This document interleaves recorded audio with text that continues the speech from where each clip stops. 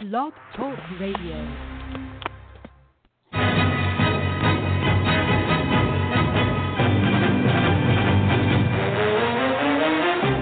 You are listening to the Run to Daylight Football Funcast with your host, Todd Burrows. What the hell's going on out here?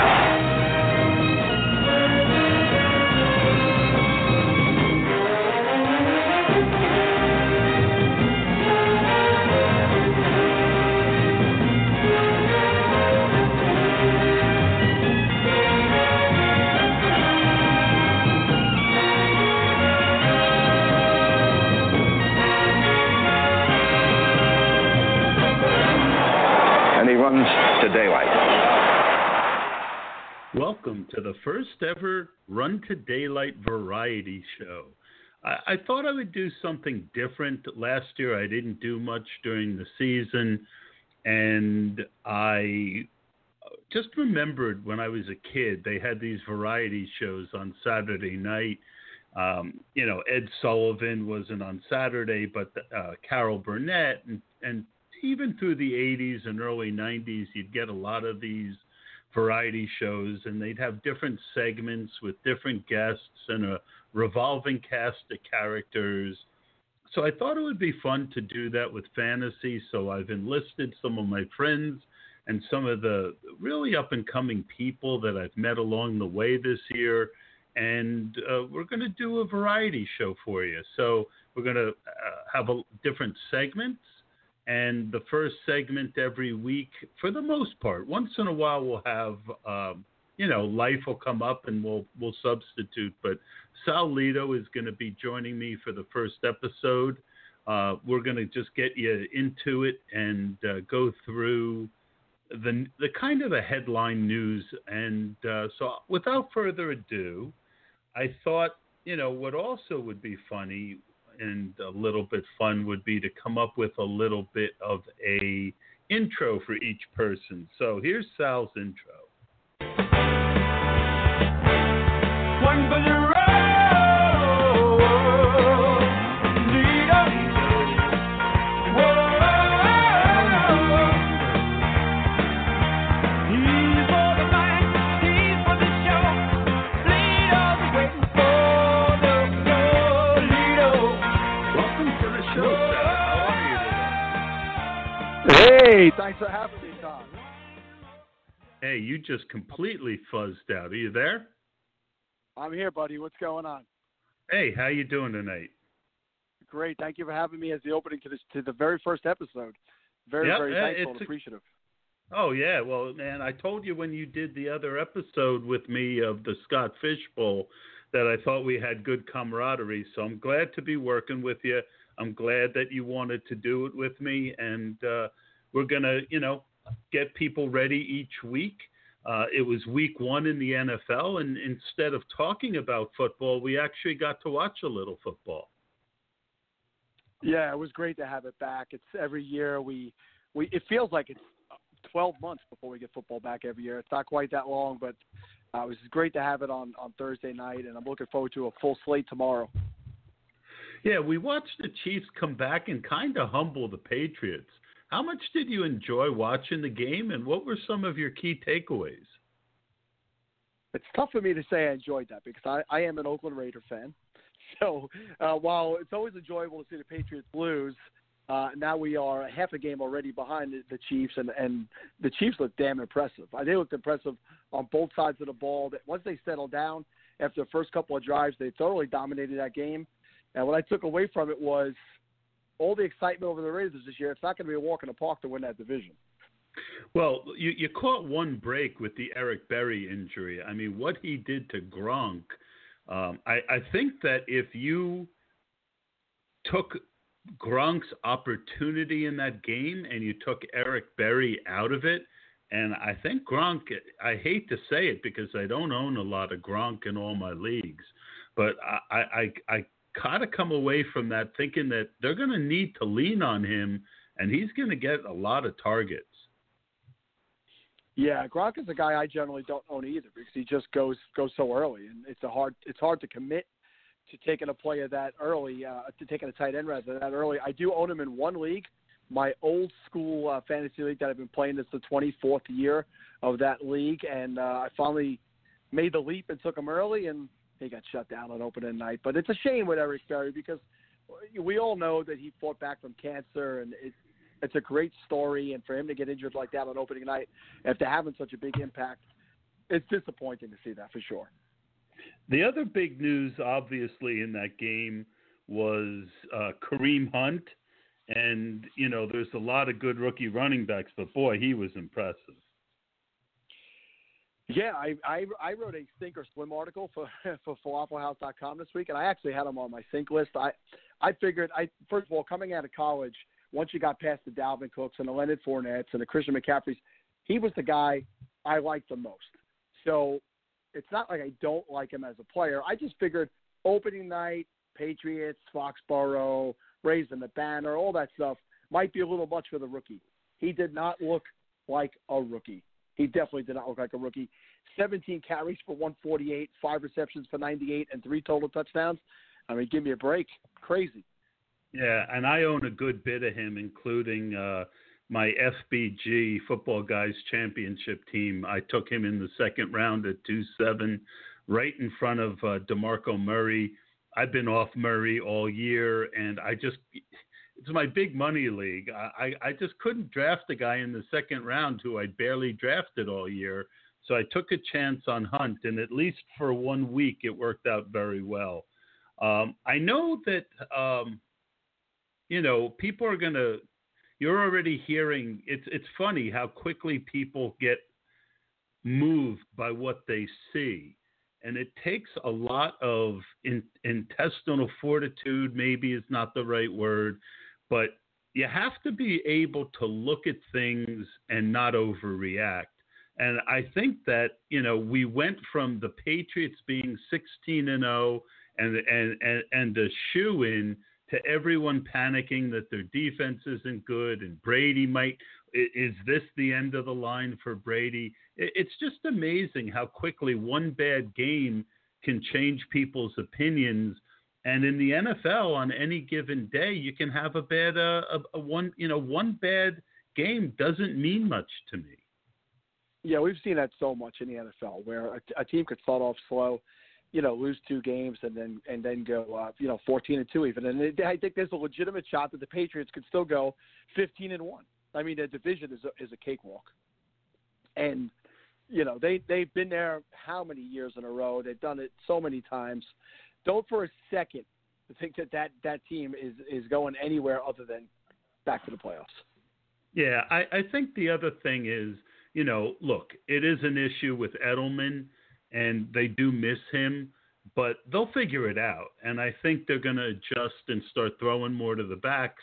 I think that they threw a lot of longer passes this last game. But one thing we know about Bill Belichick, he'll figure it out. They'll come up with a plan. And I certainly am not overreacting to one game. I know also one of the things that we're going to do each week is you're going to be on the lookout for Narrative Street for us. And I'm not sure there's a bigger narrative this week than Adrian Peterson coming back to Minnesota with the New Orleans Saints. Are you buying into the AP narrative? And how do you think the touches are going to be distributed in that offense in week 1? Well, if anyone out there has listened to me all off season and through the summer, I'm big on AP this year. I actually had him ranked in my preseason rankings as an RB2. And I just think that there's a difference. Sure, they're all NFL players, and there's a ton of NFL running backs out there. But there's certain guys that are freakish humans. Bo Jackson was a freakish human. Bo Jackson could do things that other guys couldn't do.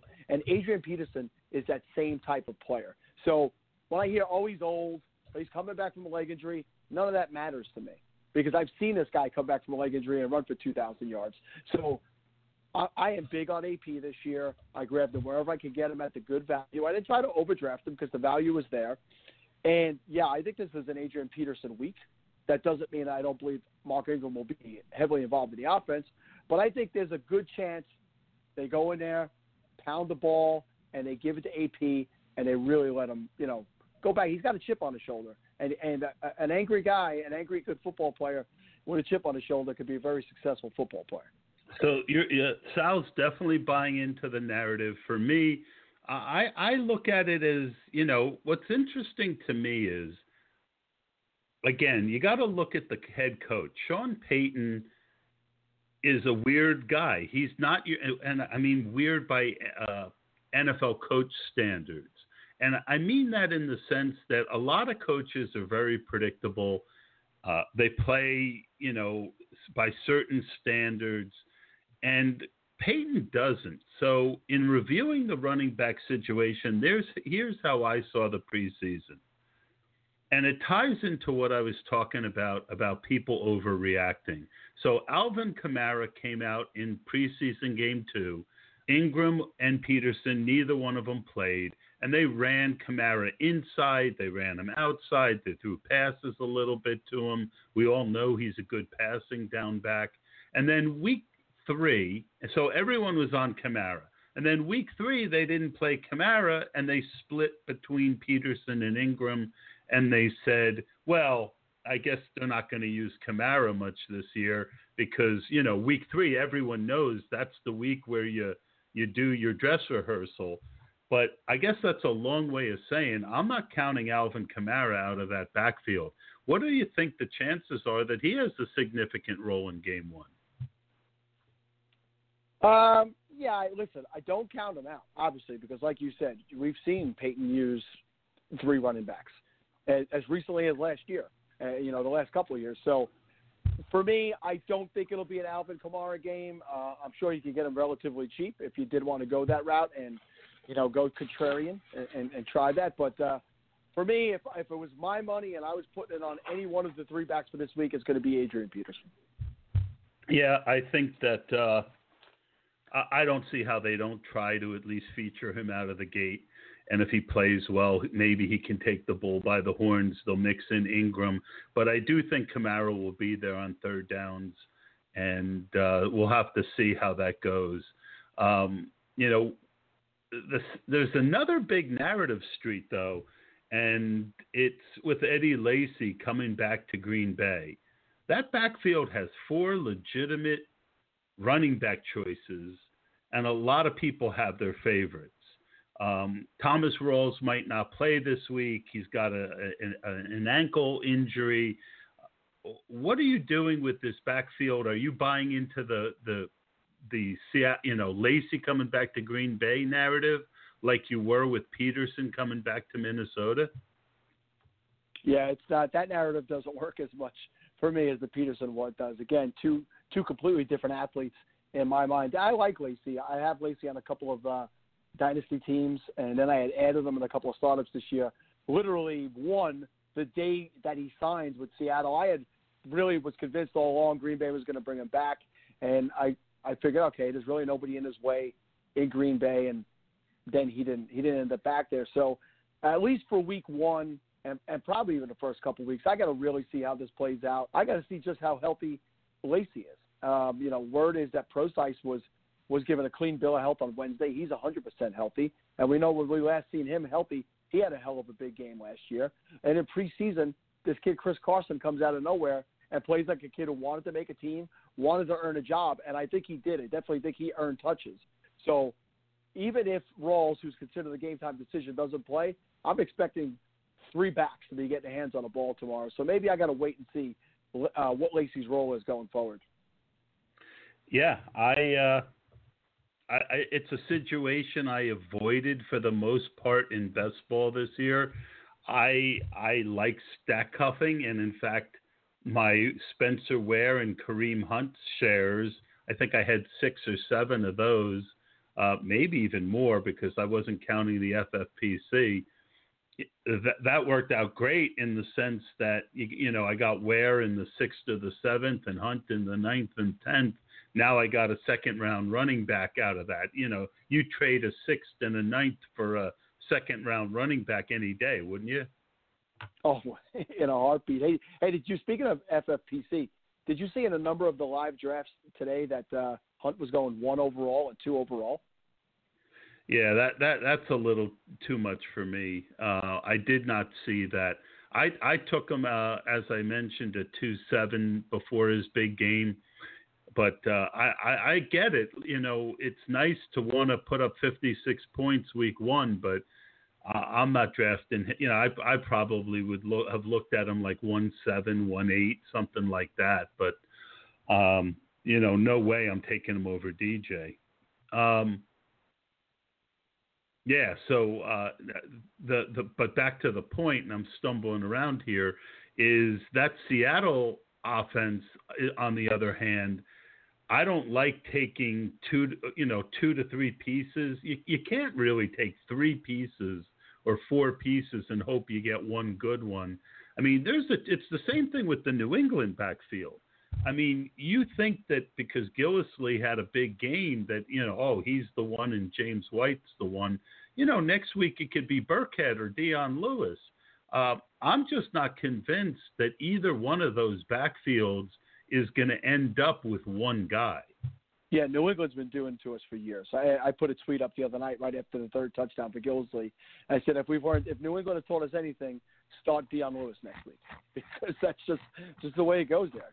Guys get completely taken out of the game plan a week after they were the game plan. I mean, we watched James White set records in the Super Bowl, and then they gave him a contract extension in the offseason, and he got some nice touches, and he's probably the most effective back yards per carry wise, but he wasn't given the lead role. So, yeah, Seattle, it's especially when you're dealing with a team like Seattle has a 32nd ranked offensive line in the league. It's just it's going to take a few weeks for that one to pan out. Yeah, I just can't go too deep into that one. We talked a little bit about Kareem Hunt and how he staked his claim to maybe being the best rookie running back with a monster week one performance. But are there any other rookie running backs that you think might go off in this for this week one? Yeah, looking at my rankings, I have Dalvin Cook at 10 overall for running backs this week. And Dalvin Cook was my highest ranked rookie coming into the season for my pre-draft rankings. I just like his situation. I mean, obviously, Hunt's situation has become better with Ware being injured. But overall, I like Cook better as a player. And, you know, Minnesota's offensive line, as much problems they give him, PFF has them ranked at 14th overall, which is a little bit better than middle of the pack, right? And they're better than the Chiefs. They're ranked better than the Chiefs' offensive line. And they're also ranked better than the Arizona Cardinals' offensive line. And we're not getting scared away from DJ for that reason. So I like Dalvin Cook, and of course I like Christian McCaffrey, as Steve, one of my co-hosts on Falafel House, has named him Tiny Dancer. Nice, I like that. Yeah, that was That's pretty good. That, and I'm going to have to upload that now, and every time he's mentioned, I'm going to have to play it. Steve will love it. He'll definitely be tuning in to hear that each week. So McCaffrey draws a 49er defense that was like epically bad last year. They gave up over 2,800 total yards to running backs and 27 total touchdowns. But as much as I like McCaffrey in that game, and I definitely get him into my lineups where I can, not a non-rookie, an old guy who's still around, get Jonathan Stewart in there this week. 2,300 of those yards and 24 of those touchdowns were on the ground running. And Jonathan Stewart is going to be the short yardage and goal line guy. So I know we're talking rookies, but just a little guy that you might have forgotten about. Get him in there. Yeah, I'm going to throw out another name, and it's Leonard Fournette.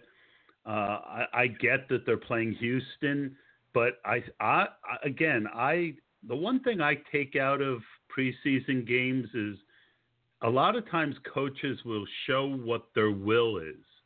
And that first game, before Fournette got dinged with his foot, I mean, they were running him a lot. And he looked damn good when they were doing it. I put in about 12 to 15% of Leonard Fournette. I know I typically don't like to take underdogs on the road, but I have a feeling that he could surprise people with a really nice week one. So keep your eye out on that. Do you think I'm crazy on that one, Sal? Leonard Fournette's a guy that does worry me. I don't think you're crazy on it because the talent is there. And what you pointed out about preseason game one, 100%. They gave him the ball, and he looked good. So I get worried about the foot injury because he's got history with it. And I worry that if he gets banged up early, or if he gets banged up, and maybe if they get down in that game and they decide, all right, we're not going to run him, we're not going to pound him here because we got a long season and he's a rookie. That's the type of thing that worries me with him. But if he's healthy and they give him the full touches, there's no doubt that he could get the job done. Yep. We'll finish up our kind of rookie conversation. Are there any secondary rookies that you think could be the Jordan Howard of this year, a running back who's behind another running back and either through ineffectiveness or injury could be in for a big year, but you're drafting him in the 13th to 17th round? Yeah, I think the prime candidate for that is Marlon Mack with the Colts. I mean, if you haven't watched this kid's college film, he is explosive. He makes big plays. He scored 15 touchdowns last year, and 6 of them were 43 yards or longer. You got old man Frank Gore there, who seemingly does it every year, but sooner or later it's going to come to an end. That offensive line is not good in Indianapolis, but this kid played behind bad offensive lines in college, and he just is elusive, and he makes plays. There's a run against UCF, 56-yard run, where he broke 5 different tackles at 5 different levels on the field and then accelerated to the end zone. I'm not sure if people realize just how impressive he is. So when you're done with the show tonight, flip on YouTube, check out his college tape, watch the long touchdown runs, and grab this kid late, because if Frank Gore goes down with an injury or is ineffective, or the coach realizes this season's over, this is a guy that might get a lot of playing time. Yeah, I don't own much Mac.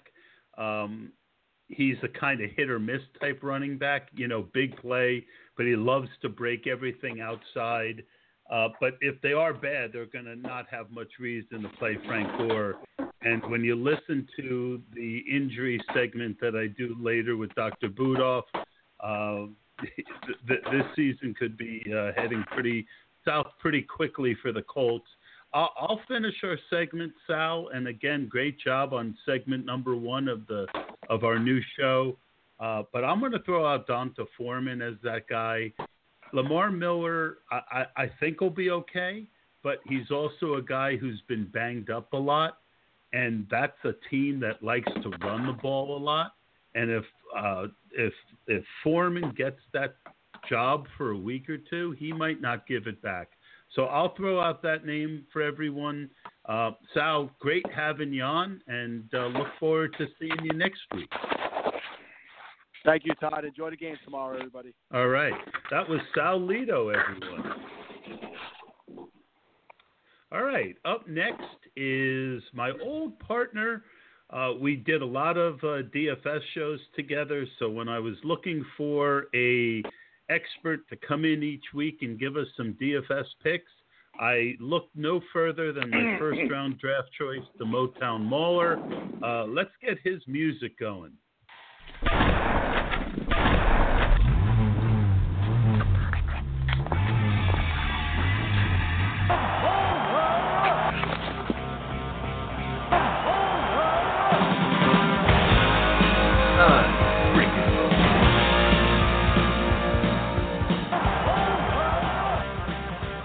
Welcome, Mauler. How are you today? Oh, I'm excited to be back. Excited it's football season, and it feels like the tag team is back together. How are you, partner? I'm doing good, buddy. I'm doing good. It's nice to have you back on.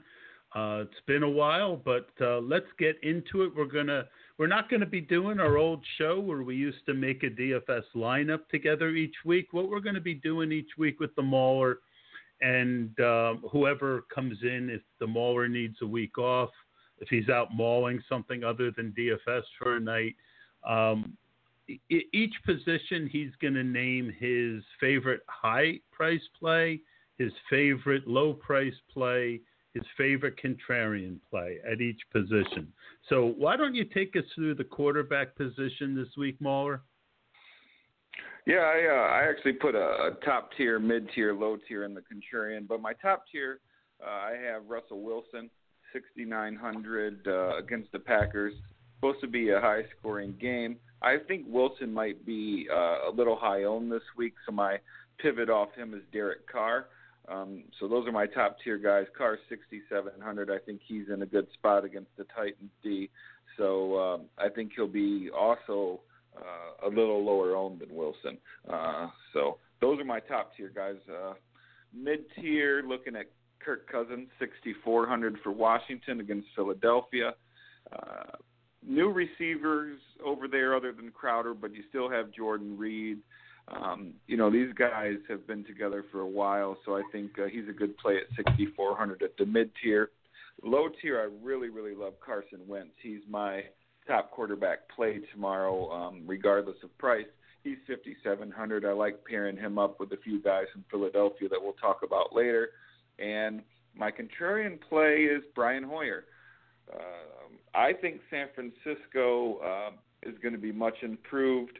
I like that he's a veteran.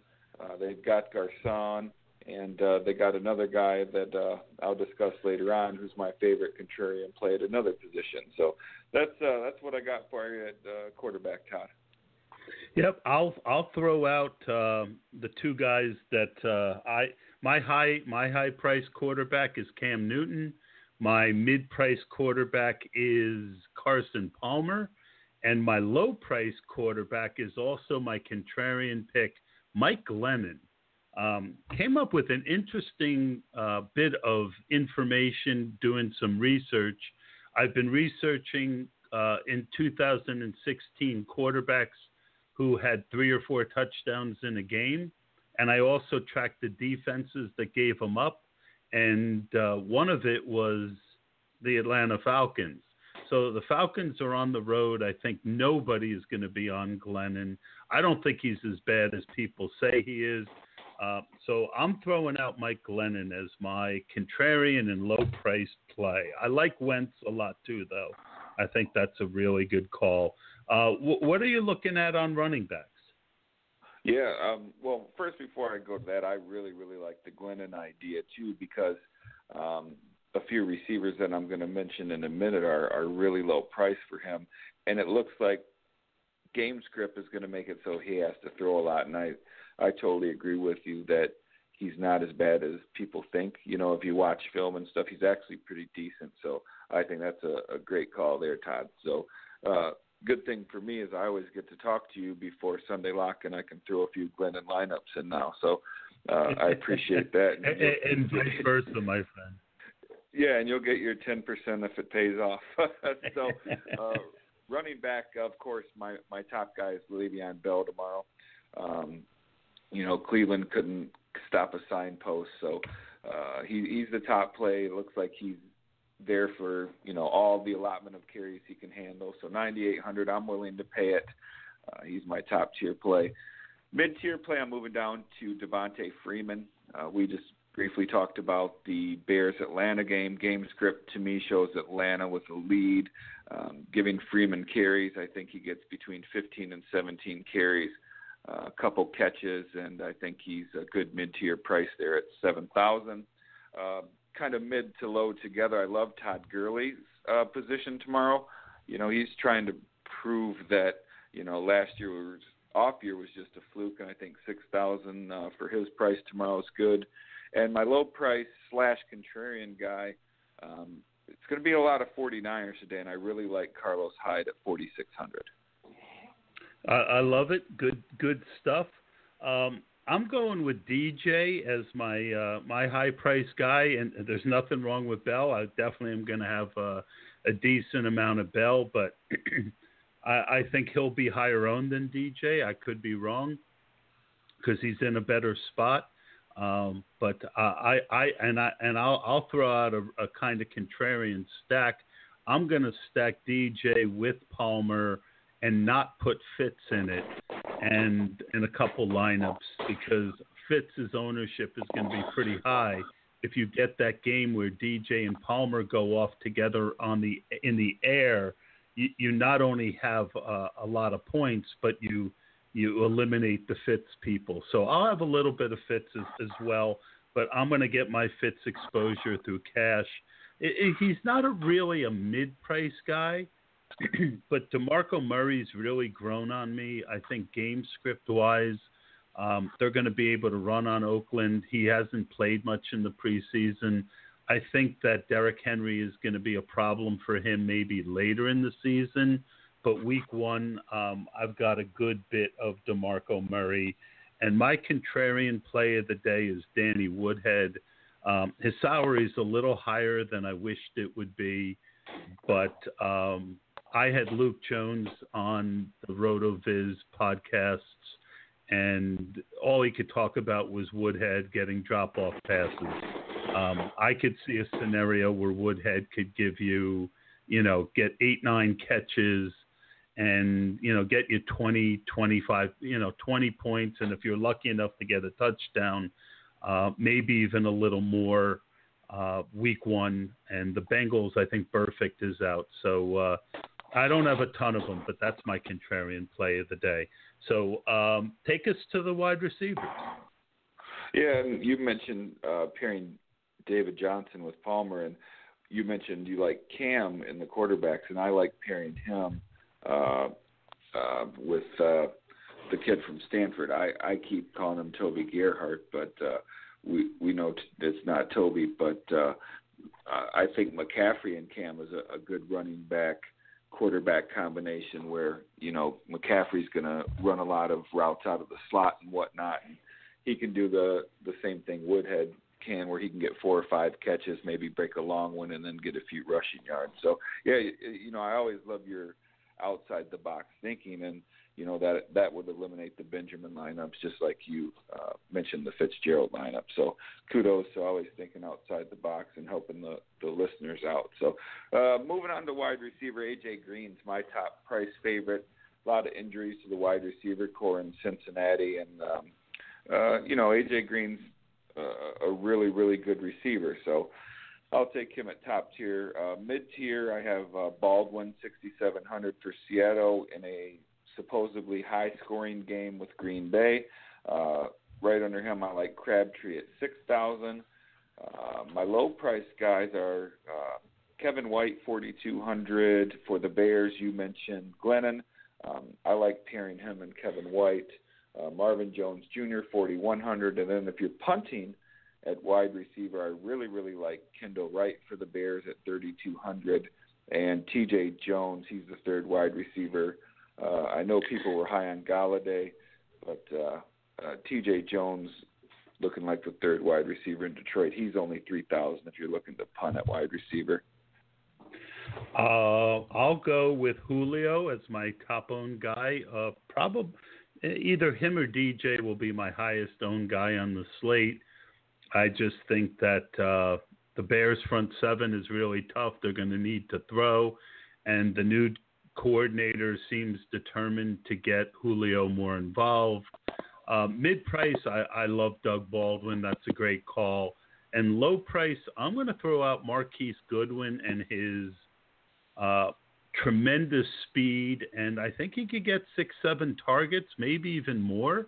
I think teams are going to try and shut Garcon down and Carlos Hyde, and Goodwin has just world-class speed, and I think he'll get the targets, and I think he is a higher upside. I love Kendall Wright for season long, but for this week, I'll have more Goodwin than I do Kendall Wright. Take us through the tight ends.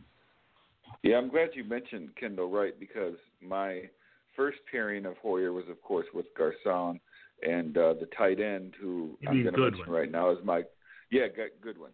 So I want a team with Goodwin that I'll make later on. So I'm glad you mentioned him. But my contrarian tight end, I'll start with him, is Greg Kittle from the 49ers. Keep an eye. He is questionable, but it looks like he ran full speed all routes on Friday, so he should be good to go. He's only 2,500. I like pairing him with Hoyer and giving yourself tons of money at running back and wide receiver. My favorite tight end on the day is actually low priced, and that's Zach Ertz. I mentioned at the beginning I loved Carson Wentz, and I think him and Ertz hook up quite a bit on tomorrow. He's only 3,400, and like I said, that leaves you a lot of money up top for running backs and wide receivers. Top tier play is Jimmy Graham. I think he's going to have a big year this year, and I think he gets off to a hot start tomorrow. And then a mid-tier low-owned guy that I'll go with is Martellus Bennett. Yeah, there's so many tight ends I like this year. I mean, this week, and I don't like using them in the flex too often. So it's been tough trying to narrow that position. The only high-end guy I'll have a little bit of ownership to is Olsen. Ertz, obviously a great play. Delaney Walker, Oakland's historically bad against the tight ends. I really like Charles Clay. I think that if they're going to throw the ball, he's the one guy that Tyrod is familiar with. I think you'll see a lot of Clay. Ertz is the big decision. Do you want to be overweight or underweight on him because he's going to have high ownership? And I got two contrarian guys, actually three. I like Jason Witten. I think Jack Doyle is going to get a lot of targets. I think he's an interesting guy. And you mentioned Kittle. I'm really big on this Gerald Everett of the Rams. I won't have a lot of him, but I was drafting him like crazy in the 20th round, the best ball leagues the last month. He's a real athlete, and they were giving him good targets. I know everyone thinks they're going to give Higbee some of those targets, but I think it's going to be mostly Everett. And in a game where you got to figure they're going to try and take Kupp and Watkins away and focus on Gurley. I could see Everett having like a 4 for 50 with a touchdown line at 2,500, and that's pretty darn good. So that's, tight end has been the toughest one. And then there's one other guy who I own a good bit of. It's Evan Engram. And the thought there, Mauler, is that Odell Beckham might not play. And if Odell Beckham can't play, we might not find out till the last second. Engram is just a stud. I mean, he is talented. And if Odell Beckham's out, Brandon Marshall, Sterling Shepard, and Engram all of a sudden are going to be the top three guys.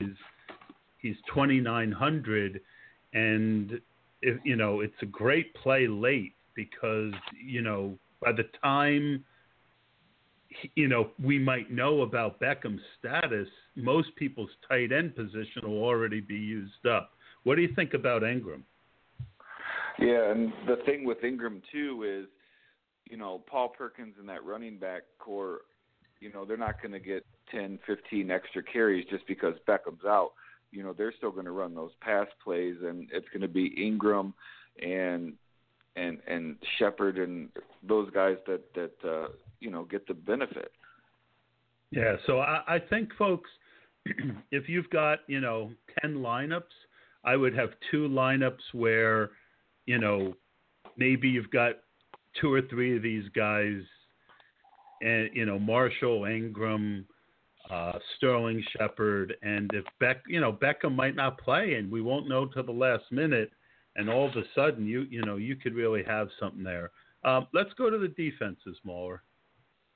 Well, to be honest, Todd, I don't like any defense below the $3,200 mark today. So I'm just going to list them in order, and then I will give you the one that you want to punt. Definitely. It's just a guideline, my friend. If don't force it. Oh, no. And then you and I both know, especially early on in the season, it's just so tough to gauge defenses. So you kind of want to play it safe where you're not going to get crushed and lose points. So I'm looking at Buffalo against the Jets. I just think they're in a safe position. Same with the Texans versus Jacksonville at 3,800. The Steelers are playing the Browns. They should be able to get a few turnovers, possibly get a special teams or defensive touchdown. They're 3,600. We mentioned the Falcons against the Bears, and Rams 3,200 against the Andrew Luckless Colts. So between 3,200 and 3,900, you're going to have to spend for a defense if you want to just have a safe floor. If you want to punt, you can take a chance with the Jets at 2,400 and hope Buffalo and Tyrod, those new guys don't have their chemistry yet. there's no arguing what you just said. And I've been really trying to find some low-priced defenses this week. I'll throw out a couple names. The Cowboys. Eli Manning, just, he just doesn't look that good. And as much as what I just said about Ingram, I think the Cowboys, Eli's always one of those guys who can throw a pick six. So I've got the Cowboys as a lower-priced defense. Kirk Cousins also, with those new receivers, he's had a lot of interceptions in his career. I think the Eagles have a very good defense, and they're a solid choice. And then the one no one will probably think of, and probably will think I'm crazy, but the Tennessee Titans at 2,600 at home. If they get a nice lead and cars from behind, maybe they could get that. Plus, they've got that rookie Jackson, who's a big return man. And really, you're looking for 7, 8 points. They might be able to pull that out for you. So those are my thoughts on defense. Any final thoughts, Mauler? Well, I mean, there is one, low-price defense that I like, but I did not want to get in trouble with all my Detroit brethren around here, and that is the Cardinals. I think the Cardinals' cornerbacks match up with Marvin Jones and Golden Tate very well. Ebron's hands aren't great. He's still a little injured. T.J. Jones is not your great third wide receiver. I can see, Arizona having a decent game against the Lions. So to all my Detroit people, I know I'm the Motown Mauler. I apologize, but I can see the Cardinals having, a good time against the Lions tomorrow. It's definitely possible. They've got a very aggressive defense. Great stuff, Mauler. Great first episode. Thanks so much for being part of the new Variety series. Yeah, I always love talking with you. You know that. And I'll be looking forward to tomorrow, and I'll be looking forward to joining you again next week. You got it, my friend. Take care. You too. Thank you. All right, so the next segment is one that I'll be taping each week. It's an injury segment, and without further ado, I'll play his music, and then I'll play the interview. So here's the music I came up with for Dr. Budoff. I need you.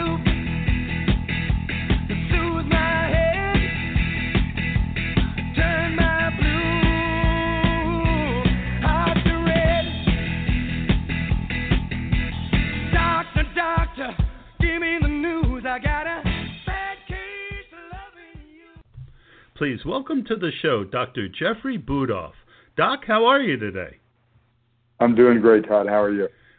Excited to go through the injuries with you.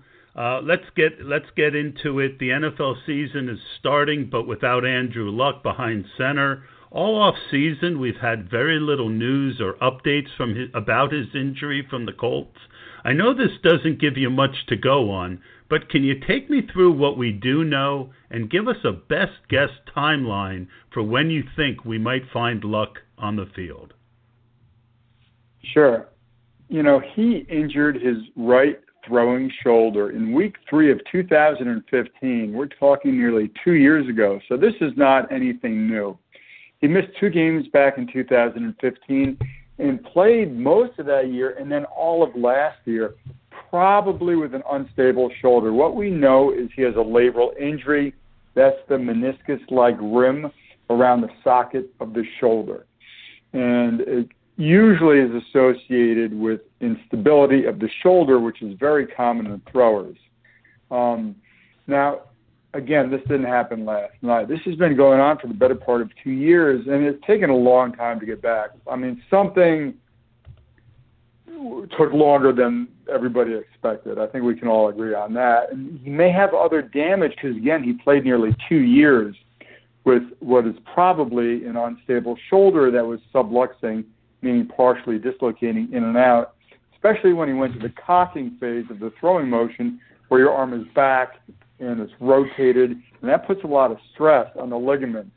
And the shoulder, the ball of the shoulder can sort of slip and slide in the socket if the ligaments are stretched out. So he might have stretched out the ligaments further.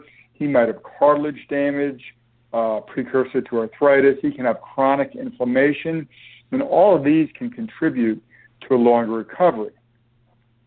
Now, he had a repair of his labrum in January of this year.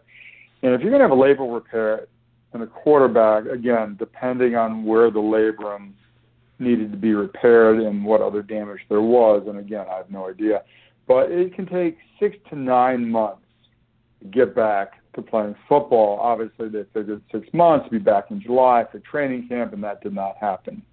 So it's the outer range of, how long it should take, barring a complication or a setback that I have no knowledge of, would be October. Now, October 1st is week 4, where they're at Seattle. Now, are they going to put him on the field for the first time with no preseason, no OTAs, no time to really get prepared against Seattle, in Seattle? I mean, I kind of doubt that. I think a more realistic thought might be week 5. They're home against San Francisco, not as much of a pass rush, not as tough of a defense to start against. So I think week 5 is pretty reasonable. I mean, what do we know is, well, first of all, as you know, coaches lie. So I'm told, I've read, he's in the training phase, quote, unquote, but they really don't have a timeline for return. He's considered, quote, unquote, week to week. I mean, I don't even know if he's throwing. I've heard he's throwing behind closed doors. Pagano, who, again, is not the most truthful individual I've ever listened to, says he hasn't even seen him throw. I don't know if that's true. But he probably would need a few weeks of practice with the team before he can play. How many? 2 to 3, maybe 4. He's pretty experienced and pretty good, maybe 2 to 3. He was not placed on the PUP, but all that means is that they want him to practice, because if he was on the PUP, then it would be 6 weeks before he was even allowed to practice for the team, which would bring him to week 9 or 10, and they're expecting him back before that. So it doesn't mean return is... That's very helpful, because what you just laid out was 2 things. You laid out that if they really didn't think he was ready, they would have put him on PUP, and they didn't. But at the same time, he hasn't started practicing yet, and he's going to need 2 to 3 weeks. So basically, what we're looking for then is when he starts practicing with the team, it's going to be about 2 to 3 weeks from then. And so that basically does put us at that best case scenario now of week 5, and that is best case scenario. If he's not ready to come back by week 7 or 8, and Scott Tolzien is awful, the whole team isn't very good, I mean, do you think there's a chance they just shut him down for the year with the extra time? Could they hurt it again by bringing him back too quick? Well, behind that offensive line, missing at center, and not very good to start. Yeah, I mean, if he could easily get re-injured, when he plays. So, I think that's a concern. That would be a football decision at that point based on the record. And, it seems like the Buffalo Bills and the Jets are tanking, and, might Indianapolis join him in that endeavor? I don't know. That's a football thing, but they might want to do that. Again, it depends on exactly where he is. And, if Pagano wants to save his job and you have a new GM, maybe he doesn't want Luck playing to, quote-unquote, protect him, but really wants to pick his own coach. I don't know where the situation is, but there will be off-the-field issues that would impact that. Yeah, so the key thing is that we've got 2 to 3 weeks once he starts throwing with the team. And if you're thinking of a guy drafted him in the 6th, 7th round, and he's 1-4, and you want to trade for Luck for later in the season, you want to make sure that he's practicing with the team. I think we'll move on to our next injury, which is Odell Beckham. Oh, I just wanted to make one more point, Todd. Sure, go ahead. Just when he played, let's say he plays week 5, it doesn't mean he's 100%. Remember, he's got to get his accuracy back. He's got to get his timing back. He's got to get his strength back, meaning the ability to throw deep to spread the field. He's got to get his stamina back, meaning, the shoulder muscles throwing is stressful on the shoulder. So will he be still good in the fourth quarter? It might take time. Might take time for him to regain the mental aspect, meaning the confidence in his shoulder to throw into tight windows and, to not shy away from contact. And this could really drag down the whole offense. I don't currently have any Colts on any of my fantasy teams. I'm just saying that even when he's back, he may not be the Andrew Luck that you were waiting for. I think that's all outstanding stuff. And I think that he has a big red flag on him until further notice. And that was why I wanted to start off with him, because I think there's this assumption out there in some circles that, 2 to 3 weeks he'll be on the field and he'll be fine, and it's just not the case. Moving on to the next player, Odell Beckham, who is a game-time decision with an ankle injury. Do you think Odell Beckham might play? And if he does, do you think that he might not be the Odell Beckham we've all come to expect? Well, he had a high ankle sprain in the second preseason game, which is 3 weeks before, tomorrow. Now, a high ankle sprain, on average, will take 3 to 6 weeks to get back. Mild, 0 to 2 weeks, he's already passed that window. So they can say it's mild. I'm not sure I believe that. Moderate is 2 to 4 weeks. I guess we're hoping for moderate. Severe is 4 to 8 weeks. And, this injury is really problematic for people that need to cut. For example, wide receivers. Because cutting one way will be really tough for him, which obviously limits him greatly on the football field. And when you get back after this, it can cause a sustained decrease in performance for a prolonged period of time, especially if he rushes back. He didn't practice all week, and he's quote-unquote questionable, and probably on the doubtful side of questionable. And if he plays, he will not be 100%. I don't know if they're going to have him as a decoy, just see if he can go against, Dallas' secondary, which is not the world's greatest. But if he does play, he's at significant risk of aggravation. And I'm concerned for him. I'm a Giants fan, as you are. I'm concerned for the Giants. I did not draft him at all in fantasy. This can, because one of my pet peeves with the NFL athletes, I know they're all invincible 20-something-year-olds, but they're really not, but they just don't know it. And time after time, they come back too early, hurt themselves, and they just have a bad season because of it. And I don't know if he'll play tomorrow night, but he's definitely at risk of coming back too early and just having a subpar season. Yeah, I just added some Brandon Marshall to my DFS wide receivers. I think, and even Sterling Shepard, and I raised my Evan Engram. I feel like I can pivot off of Engram to Witten if I have a second player in the game, if ODB does play. But I like Engram. He's my favorite play on the Giants this week. Dallas isn't real good against tight ends. So that's my thought on that for anyone listening. Joe Flacco is another guy who's missed all of preseason and training camp with a back injury. What can you tell us about this type of injury and how it might affect Flacco in the 2016 season? Well, I guess we're hitting all the players I'm concerned about first. Flacco injured his back on July 26th weightlifting. Didn't get hit. He was just weightlifting. He has a disc injury. That's been pretty much admitted. He was expected to miss, a week or so of practice, and he missed the entire preseason. I'm not 100% sure he got an epidural steroid injection, but it was reported, not officially, but unofficially reported he did. The thing here is that disc injuries are really prone to re-aggravation. And, he rested it, and that's great, and he calmed it down. And if he got an epidural injection, that's great. That it's a steroid, and it decreases inflammation. But all that's only temporary. Now, he got this weightlifting, and so to redo it, you need less force than that, right? So getting hit by 300-pound linebackers or linemen with blitzing linebackers, especially behind that offensive line, which was not great to start and now is banged up, he starts taking hits. There is a very real chance he will not make it through the season. He's not that mobile. It's not like Russell Wilson playing behind his offensive line. He can kind of get out of the way. And if you've ever injured your back, you know having a back injury makes you a lot less mobile than you ordinarily will. Yeah, it affects everything. It affects everything. Oh, God, yeah. And the other thing is we've seen recently with guys like Tony Romo how this can, not only reoccur, but it can get worse. Oh, no question. They did, from a National Hockey League study, people with this injury had a significant decrease in performance for all players.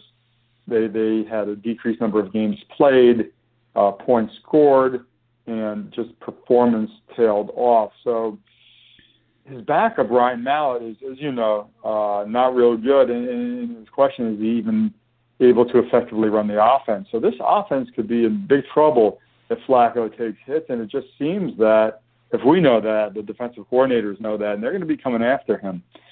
Especially their run game is nothing to, crow about to really keep him honest. So, again, I stayed away from the, if you look at my early MFL 10 shares, I had a lot of Wallace and Woodhead, and once this injury hit, I'm totally off that team. Maybe people out there have a higher risk tolerance, but don't say nobody warned you. If Woodhead has a really good game, Macklin or Wallace, you might want to sell high in redraft. I'm just saying. Yeah, and I think Woodhead is very sneaky in DFS this week. Last guy we'll cover is Leonard Fournette, who had a history in college of a foot injury, and he seems to have hurt that foot again. And they said that they were just being cautious with him the rest of preseason. What are your thoughts on Leonard Fournette as we head into his first game as an NFL player? Well, he injured his ankle his senior year or his last year in college. He missed 5 games, and when he played, he wasn't as good as he was in 2015. It was a grade 2 ankle sprain. That was the diagnosis. Now, the information I have about this year is the foot was stepped on, and it's a toe injury, and it's not a big deal, and it may have been the same leg, but it was a totally different injury and totally unrelated. He missed the second, third, and fourth preseason game just to, quote-unquote, be careful. Foot and ankle injuries are very tough on all running backs, but especially the large guys like Fournette, they're really tough on. But, unless they're lying and this is a turf toe or a bad midfoot sprain, which could keep them out, a number of weeks, the information we have is it is unrelated and his ankle is really okay. I have questions about the offense's effectiveness, the tough matchup, but I think the foot should be pretty good to go if the information we have is actually correct. Awesome. Doc, that was amazing. I'm so glad you're joining us this year and giving us your insights. Thanks so much. Oh, thank you. It was a pleasure. All right. That's going to do it for the Doc. And it is time to move to a fun segment that I'm going to be doing each week with the FFCouchcoach. Coach, how are you today? Hello. Hello. Hello. How are you? Hi. Is this Todd? It is. Hi. Hi. Todd? Yes. Todd. Hi. Hi. Hi. We're here to talk about football. We are, absolutely. So I thought what we could talk about this week is the Ezekiel Elliott news. Are you pro NFL or pro Ezekiel Elliott with all the craziness going on? To be honest, that's not my voice. I don't know. I don't know how to start. It was a funny voice. It was awful. It was pretty bad. Hello, lady. It was like a retarded Jerry Lewis. It was kind of my ode to the 1992-ish, 1993-ish jerky voice. Okay. I don't know if you got. Yeah, I don't know if you've ever enjoyed those, but if you haven't, check it out on YouTube because it's pretty awesome. you'll hear a little character called Sal Rosenberg when he goes, "Hello, hi," and the little voices, and you were making me very. It's quite the thing, dude, man. It's really funny. So go and check it out. As far as Ezekiel Elliott, I mean, man, I don't know. I guess it's one of those things where you feel like you almost feel like you're recycling everything that everybody else says. I love the talent, but I'm afraid of the off-field the off-field the things that he's up to. I don't know, man. It's just, for me, it depends on the format. I like him in Dynasty. Of course, he's young. He's extremely talented. But I just can't stand the distraction, the side of it, of where you're not even sure what's going to happen this week or next week in the news. I mean, every other week it seems like something more ridiculous is coming out, and you're not even sure whether or not it's true. And then you have lawyers and injunctions, and just I don't want any part of it, to be honest with you. I don't know. I don't know if I'm pro Zeke or if I'm pro NFL. I'm pro not being distracted. I've kind of gone through a couple different iterations of my thoughts here. My default is always to think the NFL are assholes, and that they're just up to no good. No doubt. And then I read the report, and I'm like, wow, they really. Let's just not forget the fact that Zeke's a fucking asshole too. I mean, let's be honest. That guy's a jerk. He's a jerk off. And let's just be honest here. Let's be honest with everybody. I don't care. He's a young guy, or he's never. I don't give a shit. He's the type of guy. You got responsibility. You got little guys looking up to you. You need to man up. You need to stop jerking off and stop being a dickhead and just stop pulling titties out on parades or whatever the fuck. I don't even know if you need to be told that as an adult. Like, seriously, you're a man. You have a professional career. You have endorsements. You have millions of dollars. You have a lot of responsibility. Stop being a dickhead. Don't be a jerk off. Be a man. Right. You don't need to be told these things. You don't need to be yelled at. You don't have to have a lawyer. It just angers me, really. I can feel it in my. I like Angry Coach. I can feel it in my fucking fingertips, to be honest with you. It really pisses me off, to be honest with you. So if you want to get down to it, I guess I am against Zeke, because fuck him. Get your shit together. If he is being framed for this, sure, I feel bad for him, and that girl needs to be dealt with as far as the law. But that's not neither here nor there. My thing is I'm anti being distracted. I don't like being distracted. It's fantasy football season, and we're talking about something that doesn't matter. Right. So I'm just going to throw out before I get to my college segment, and I'm glad you came on. I can't wait to hear. I know you're working on a couple of parodies and for different shows. So in the coming weeks, you're going to make us laugh. Not that you didn't today, but the thing that I want to say is, so I finally am on the NFL side, and then I find out that the woman who met the accuser said there shouldn't be a suspension. She was shady, and then the NFL doesn't bring her doesn't include her thoughts in the report, and I'm like, damn. It's like, what's to me? It's just like. To me, that sounds like they're just trying to save face. It sounds like, oh shit, I didn't get all the facts, and now I'm hearing more facts, and now I feel. And now we're back right where we were with Deflategate, where if they had just handled their business properly, a court never would have given this stay.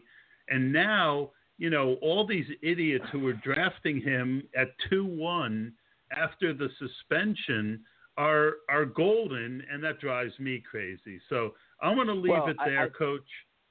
Go ahead. Okay. Last thought.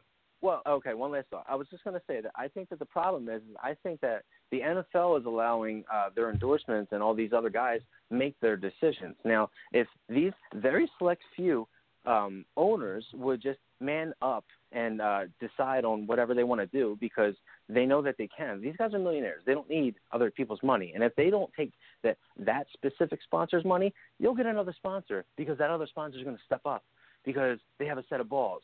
My point is that, I don't think that the NFL has any right or any place in governing their players. Don't get me wrong. They can have rules and regulations, but why don't you let the courts decide what's going on with Zeke before you go ahead and suspend him for almost half of the season? That's a little bit irresponsible to your whole brand. I'm talking about everybody. And then they wonder why the players want to. Then they wonder why the players want to kneel on the sidelines. Well, I mean that's a little bit of a different subject. But it ties together. Everything trickles down because it but does. We got to let it go, Coach. Okay, you do your thing, buddy. I got to let you go. Yep, we'll talk week, more. Thanks a lot. At FFCouchcoach on Twitter. You got it. Check him out at FFCouchcoach on Twitter, which reminds me I haven't been saying everyone's Twitter feed. So our next segment, that one kind of went off the rails a little bit, but it was meant to be a lighter side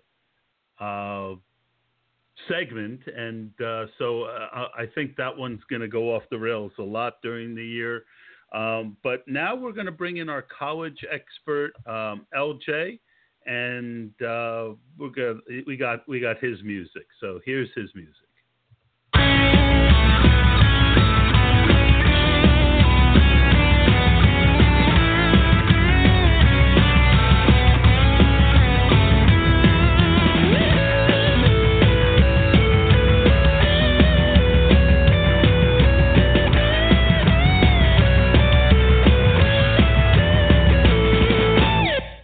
Please welcome to the show, LJ Chaney. You can find him on Twitter at Pacific Scouting.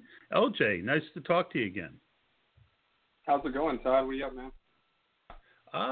Just trying to keep this first show together. Sounds like you're doing a wonderful job. That was an interesting segment, but I enjoyed it. It was interesting, yes, and I enjoyed it too. So, but that's the thing about a variety series, right? You tune in, you never know what you're going to get. Yeah, most definitely. So what we're going to get from you each week is we're going to review some of the, why don't you tell the people real quickly again what you do, LJ? Yeah, so what I do, I'm a co-owner over at dynastyfootballfactory.com, and me and a group of guys, we specialize in Devi, which is the developmental side of Dynasty football, and we're watching prospects from some go really deep, but I'll check guys out in their senior year of high school, and I'll watch them all the way throughout college and into the NFL. And what we're trying to do is we're trying to project these talents to the next level, and Devi is a little niche in the Dynasty world, but on top of that, I'm a big college football guy. I'll do rookie reports every off season and build my big board up and, do whatever I can to evaluate these players. But, yeah, we got a big database where we're really crunching numbers, watching tape on these guys. And, you can find all of our work over at dynastyfootballfactory.com. Like Todd said, you can follow me on Twitter at Pacific Scouting. And I also have a podcast, which is the Devi Watch podcast, where we are consistently, bringing news, information, evaluations surrounding the developmental side of Dynasty, which is the college football players. And that is, you can find that on iTunes, which is the Devi Watch podcast, or follow it on Twitter at Devi Watch. So we got a lot of cool stuff going on. Yep. All right. So I thought it would be great. A lot of us don't follow college like we should, and then we're surprised when we don't know the rookies as well as we should. And it can really set you back when you're doing best balls, especially early before the NFL draft. It really is an opportunity. So I thought it would be really fun to have LJ come on most weeks, review the big games of the week in college, and then talk prospects. So what games caught your eye this week, LJ? I know there's some good games going on right now. Yes, and I'll touch on those too. But the one that really caught my eye was Iowa versus Iowa State, and this was earlier in the day. Iowa ended up winning that game in overtime, 44-41, and there's a few 2018 NFL prospects coming from that game, and mainly on the Iowa side. And running back Akram Wadley, he clutched up and had a long touchdown run. I think as a catch and score at the end of the game to force that into overtime. They end up winning. And on the defensive side, they have a linebacker named Josie Jewell, who I am really high on. And I think a lot of people are going to like him. He's very instinctual as a player. He sniffs the ball out and he gets things done. And that is the first one that really caught my eye. Next was just finished up not too long ago, which was Nebraska versus Oregon. And Oregon ended up pulling out the win in that one. It was really close towards the end. Oregon was they won 42-35. And they have some prospects as well, mainly Royce Freeman, running back, who he's a power runner. He doesn't have much burst. He has great balance, vision. The vision makes up for his lack of burst, and he's a guy that I'm going to be tilting back and forth on going forward. But they do have a great prospect for next year in Justin Herbert, their quarterback, or actually the following year, the 2019 season. So that was a fun game to watch, and like you said, there's two going on currently. Stanford and USC, they're in a tight one, and last I checked, they were 17-21 right before half. USC was up right before half, and there is that field is littered with prospects. You can check that out on Fox, and this is I love Pac-12 football. I'm a Husky fan, so this is an important game for me, and it's a fun one. And the last one that's going on right now is Ohio State versus Oklahoma, and that's a tight one as well. OSU leads that one 13-10 in the third quarter. So these are some great games, ton of NFL prospects. And the last two I mentioned, and mainly USC, the Sam Darnold kid that everybody's really hyped on. The Ohio State versus Oklahoma game, Baker Mayfield, they have Mark Andrews in Oklahoma, who is currently tight end one for me, and so there's prospects all over this field for sure. Yeah, Notre Dame's beating Georgia. That's got to be a tight game. Yeah, and I need Georgia to cover that spread. It was they got +6 on that game, and I'm hoping that they end up covering that one, but we'll see. So that has a ton of talent on it as well. That field right there. So you mentioned Sam Darnold. What are your thoughts on him? For me personally, he right now, he's been my QB2 for quite some time. I do like Sam Darnold. He's a little unorthodox with the way he does things, but I mean he has the size. He has the capabilities to be a really really good quarterback. He has immense potential, and that's what you're looking for when you're scouting these guys. You're not looking for. I mean, a lot of it is, I want to look and see what they're doing currently, what they can do, but you want to look and try to project to the future and be like, okay, where's their ceiling at? What can they do for me in the future, even if they're not doing certain things right now? And if the size, the build is there, the mentality, the IQ, the mental aspect of the game is there for a prospect, then they should do very good. And Sam Darnold, he's a kid that I think is there. I think Josh Rosen, I have him a little higher, and I've always had him a little higher, but Sam Darnold, I do like him. He's got the arm. He can fit the ball in a tight windows. Awkward release, but he's shirted up a little bit. So I do really like Sam Darnold.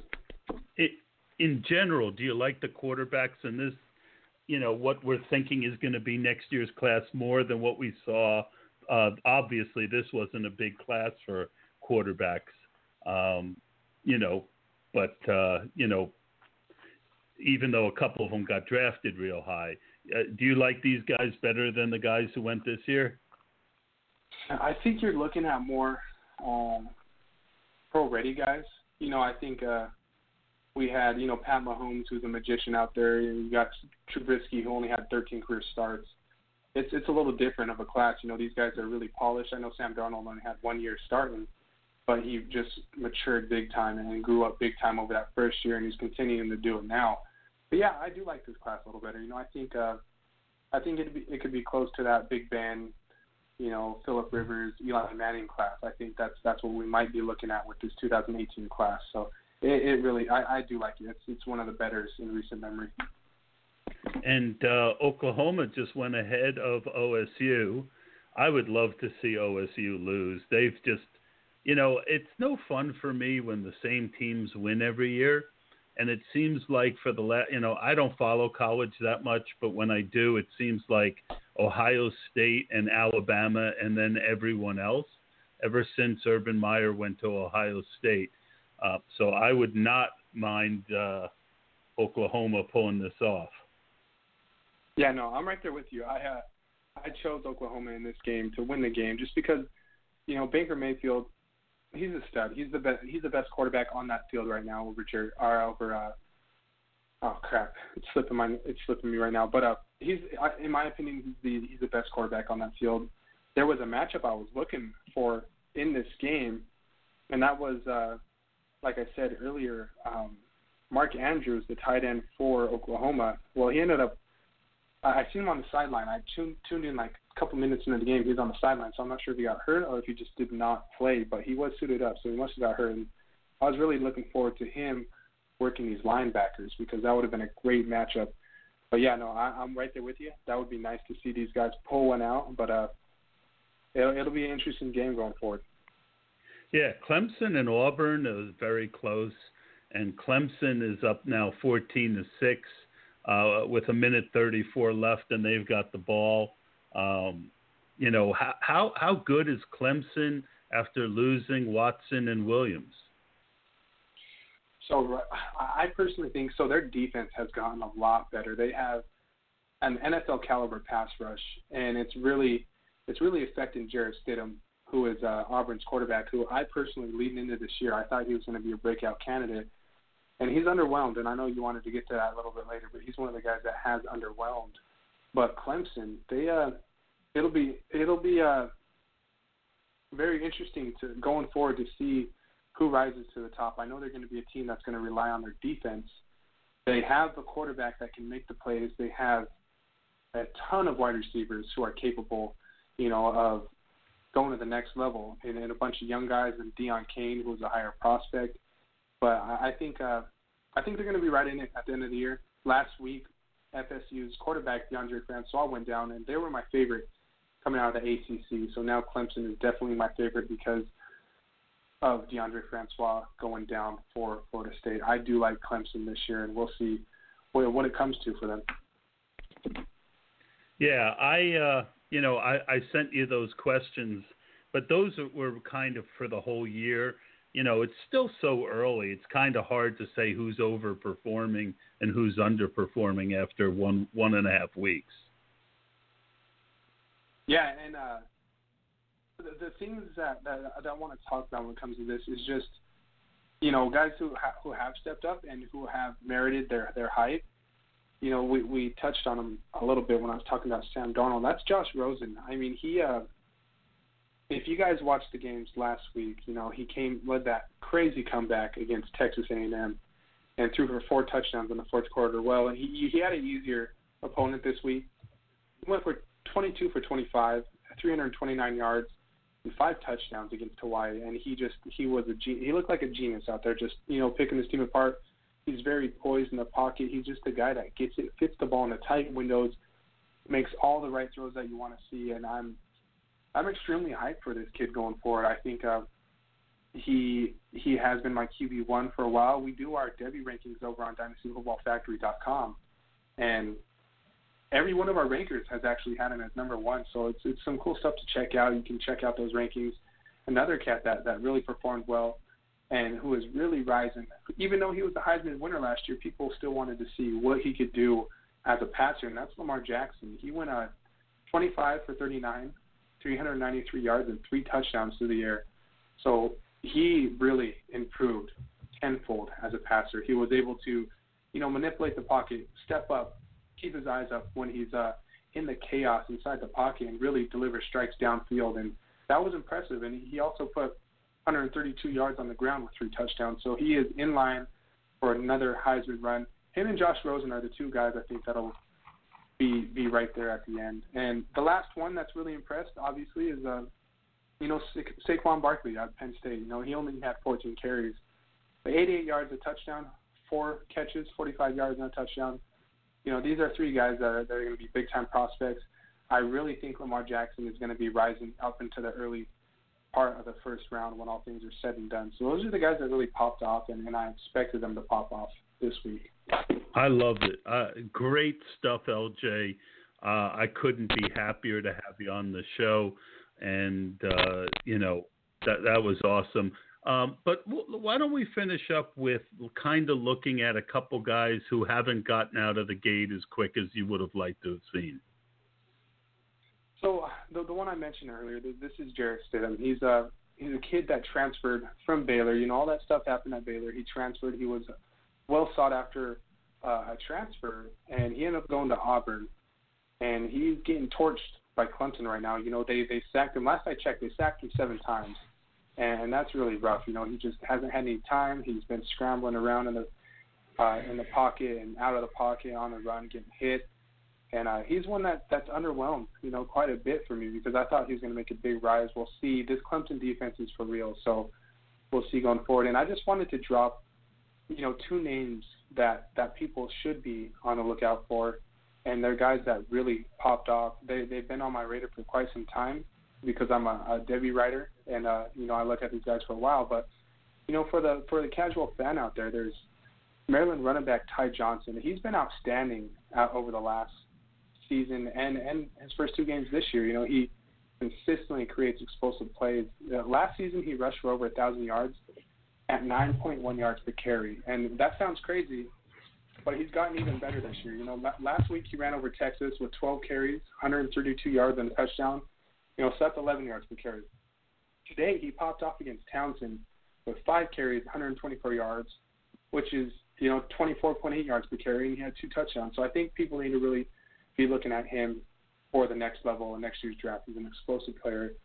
And Lamar Jackson's receiver, Jalen Smith, this kid is 6'4", 220, and he had an outstanding first week, 8 catches, 117 yards, and today 9 catches, 183 yards, 20.3 average, and a touchdown. So those are 2 really big-time prospects that are going to be rising, and they had great weeks. So, that's what I got on these prospects for this week.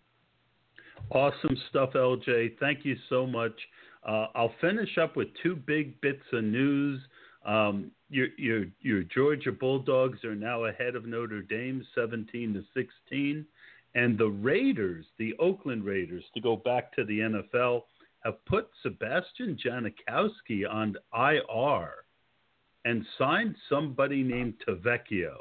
And that's a shocker. I don't think anyone saw that coming. So Sebastian Janikowski on IR, finishing up on college. Georgia's now ahead of Notre Dame. Hey, looking forward to seeing you next week, LJ.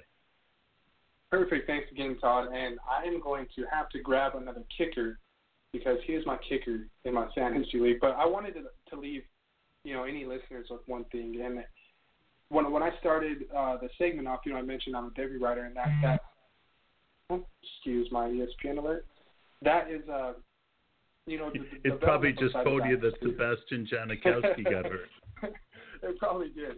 But I wanted to let listeners know that even if you're not a Devy player and you're a Dynasty player out there, there's I'm starting to do a weekly piece on DynastyFootballFactory.com, which is called Projected Futures. And what it is it's just a guideline to gauge values on 2018 prospects, 2019 prospects, and 2020 prospects. So when you're dealing your future rookie picks or acquiring future rookie picks, you can use that as a guide and sort of get a group of names to where you think those picks that you're dealing will end up at. Like let's say it's a late 2019 first. I got this set up in these projections to which player you might be trading away or acquiring. So you can check that out every single week on DynastyFootballFactory.com. And, I did it to cater more so towards the Dynasty side of fantasy football, because I know Devy is a little bit of a niche. So I just wanted to leave off with that. Yeah, I couldn't agree more.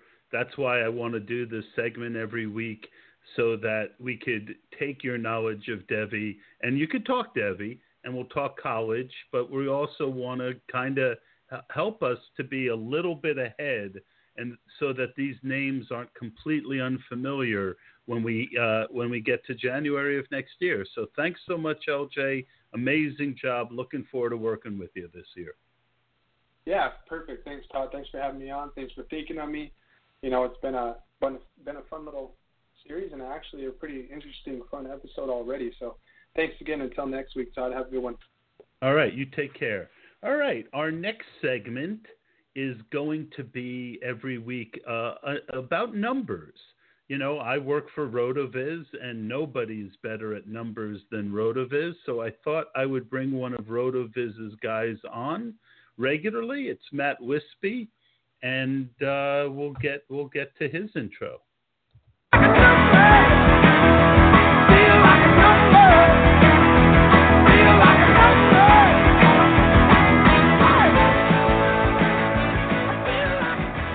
Matt, are you there? I'm here. I guess I feel like a number. I totally understand. I'm with you there. Yep. I'm glad to have you on. And what are we going to be going over today?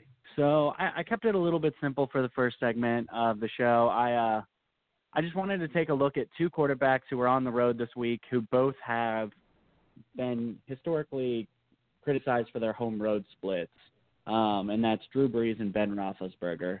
And I tend to have actually a stronger opinion about one of the quarterbacks as a fade for this week, and one of them as a guy who, while he may not be a target, he's a guy I'm not avoiding. And can I guess? Yeah. Because I know you can sent guess me the numbers, but I didn't look. Well, I'll just tell you that I'm more likely to pay Ben than I am Drew. Well, I would go the other way with that. Interesting. All right, so now we need to go to the numbers and oh,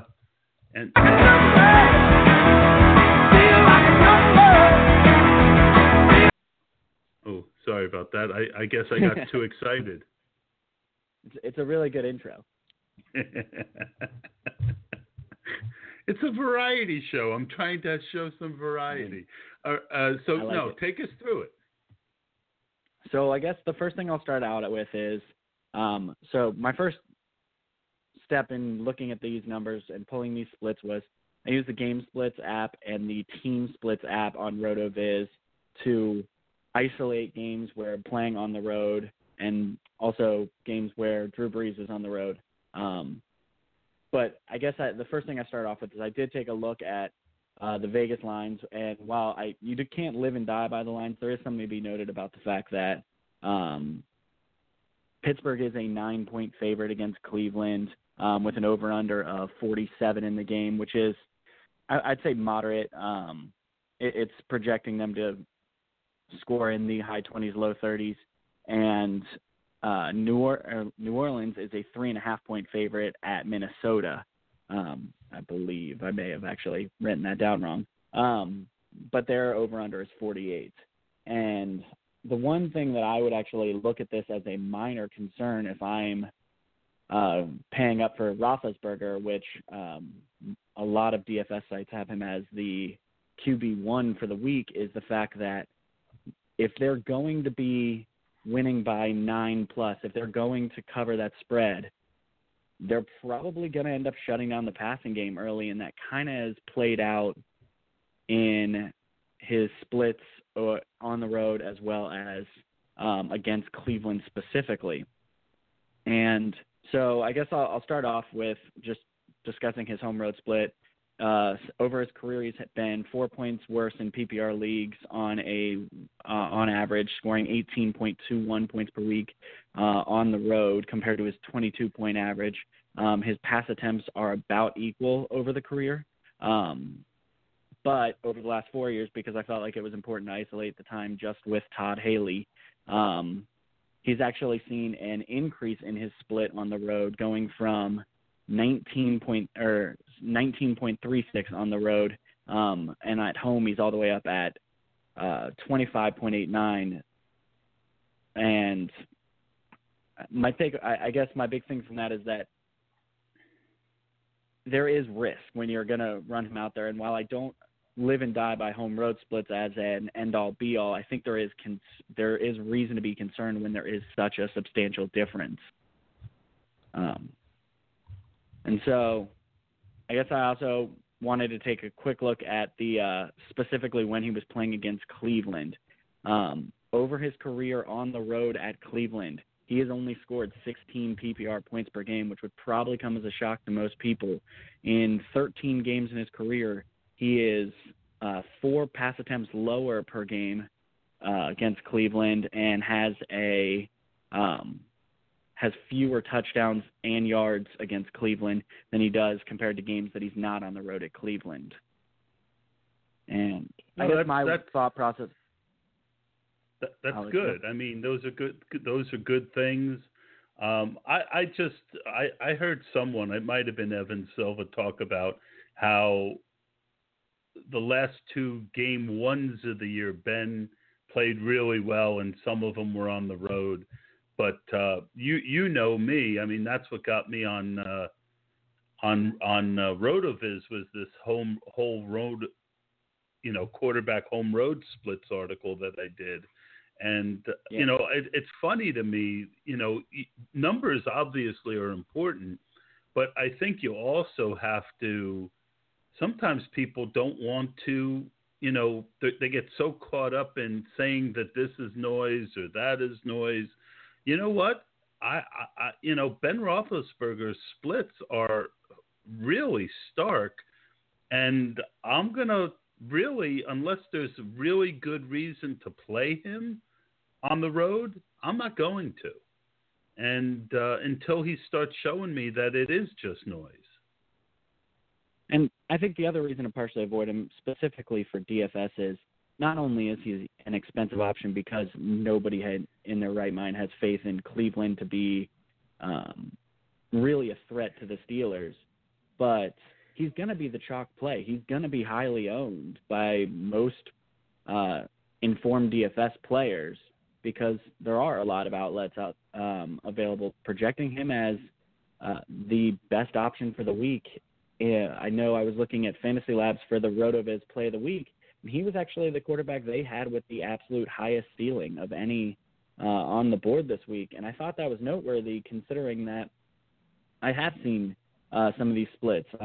Specifically now, just as a team, they score, since 2012, they've scored about a point less per game against Cleveland, and they've averaged about 3 pass attempts less just against Cleveland himself.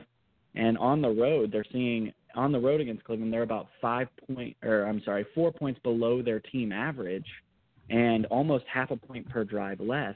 And those things, while they might be a little bit random in the fact of the sample size, when you start to shrink it down, it does kind of bring an element of randomness to it. It is worth noting that they don't have a need to put points on the board at the same rates, and if they are staying in a positive game script, it's going to be the Le'Veon Bell show. And I guess getting back to your original point about the week ones sticking out as, he's done well, including games on the road, the last 2 seasons, Le'Veon Bell has not started the season. And even if we do think D'Angelo Williams is an adequate level replacement, Le'Veon Bell gets used as high as any player. I looked at earlier this offseason, him and David Johnson were just on a historic usage rate. And if he's in the game, he's going to get used a ton. And that, while that's great for Le'Veon Bell because he's going to do well against this defense, it does hurt, or it does cap some of Ben Roethlisberger's upside. Yeah, I think that, to me, I always have hard time narrowing down quarterbacks. There always seems to be more that I like than I should probably play. So Ben is someone I don't have any ownership of this week, just because I think Aaron Rodgers is a better GPP play. Russell Wilson is, pretty popular on his own, right in that price point. And the other guy I'm playing in that price point, when I'm playing at that price point, is Cam Newton. So, I just don't see the need to go to Ben. And I kind of feel the same way about Drew Brees, though, as well. I'm not playing a lot of contests that include Monday night. And I do like Michael Thomas this week, but the thing about Breeze is that he really does, I just think that, with Adrian Peterson coming home, they might end up with 1 or 2 touchdowns on the ground. I'm with you on the Michael Thomas love. He's kind of one of my guys for the week. I tweeted out earlier this week. I think there's a real chance he ends the week as the overall wide receiver 1 in PPR formats. And part of it was I actually did pull Drew Brees' splits against on the road. And the stark difference for me was that his pass attempts actually do go up on the road, which should bring a little bit of volume. And although it is worth noting that his road splits from 2008 through 2016, so his time with New Orleans, is about 6 points per game less, which is even more startling than Ben Roethlisberger. And his interceptions are up by almost half an interception per game, and his touchdowns are down a full touchdown. And so looking at that alone, you'd think I would be terrified. Then I decided to kind of isolate a couple of other variables, which were I took a look at him just against Minnesota, and it's a tiny sample size. It's only 4 games, but he's done about his career average, 26.2 PPR points per game against the Vikings in 4 games. He's only averaged half an interception, so that's sort of leveling out, and his touchdowns are back in line with his career average. So whether that points towards him having a good feel against that defensive scheme or if it's, again, small sample size, it's hard to fully identify, but he has performed well against this team in the past. And then the last variable I did was I went over his time in New Orleans and decided to isolate just games that were on the road because that were on the road in domes, because a lot of the concern that people have with dome quarterbacks going out onto grass fields in the outdoors is that they tend to see them, or they tend to have to be a little more concerned with the elements.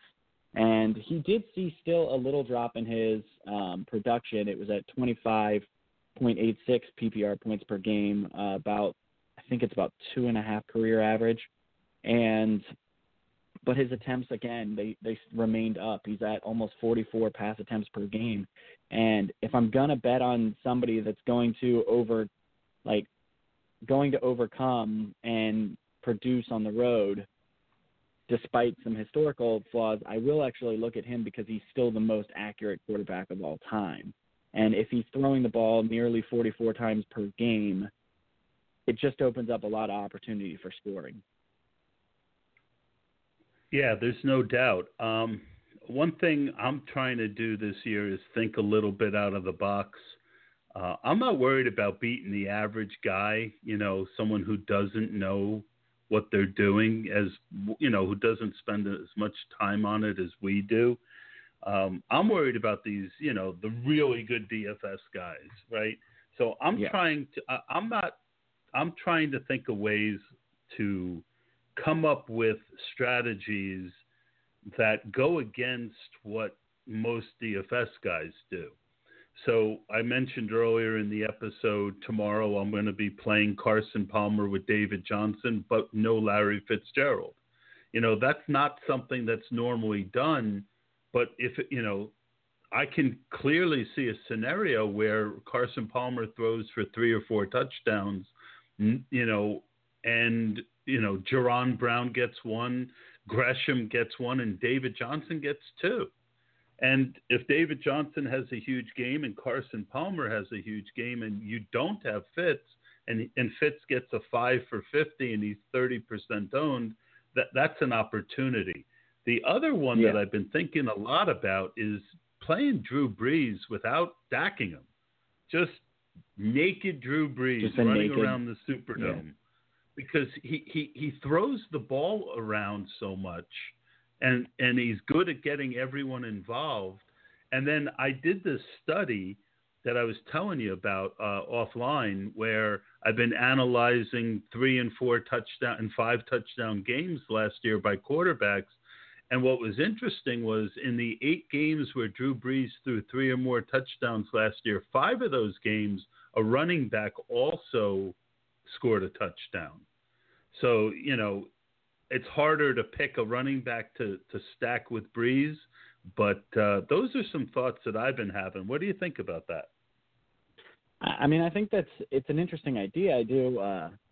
I agree. If you're going to be going up against the best in DFS, you can't even go with the typical contrarian plays because those guys are going to be owned by the best. And if